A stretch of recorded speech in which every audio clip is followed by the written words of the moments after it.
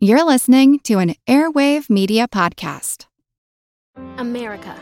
We are endowed by our Creator with certain unalienable rights: life, liberty, and the pursuit of happiness.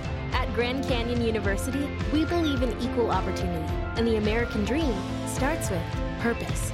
To serve others in ways that promote human flourishing and create a ripple effect of transformation for generations to come.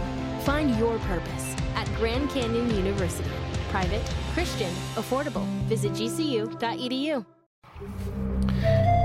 They're known as silent killers of the deep, but sometimes even sharks get beat up. Welcome to Pulse of the Planet Science Diaries, a glimpse of the world of science from the inside.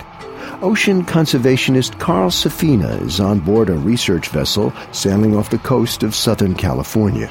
He's here to study blue and mako sharks, but he's also seeing evidence of a creature that puts up a fight against these legendary predators. We have a mako now, just an absolutely gorgeous animal with a very serious-looking set of teeth.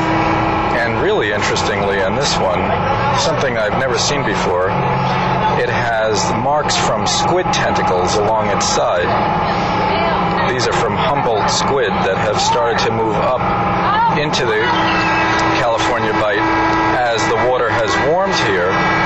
And just last year they started seeing these marks on the side of the sharks. Humboldt squids, who are responsible for making these marks, are large and aggressive creatures reaching up to 100 pounds and 6 feet in length. The sharks do attack and eat the squid, and the squid's beaks are found in the shark's stomach sometimes. But it looks like the squid give them a run for their money and don't go down quietly. It's got just a row of dark sucker marks along its side and a couple of slashes that scratch into the skin a bit. As top-level predators, sharks perform an important role in their local ecosystem by keeping the prey population at levels the system can support. For more information on Carl Safina's work, please visit pulseplanet.com. Pulse of the Planet is made possible by the National Science Foundation. I'm Jim Metzner.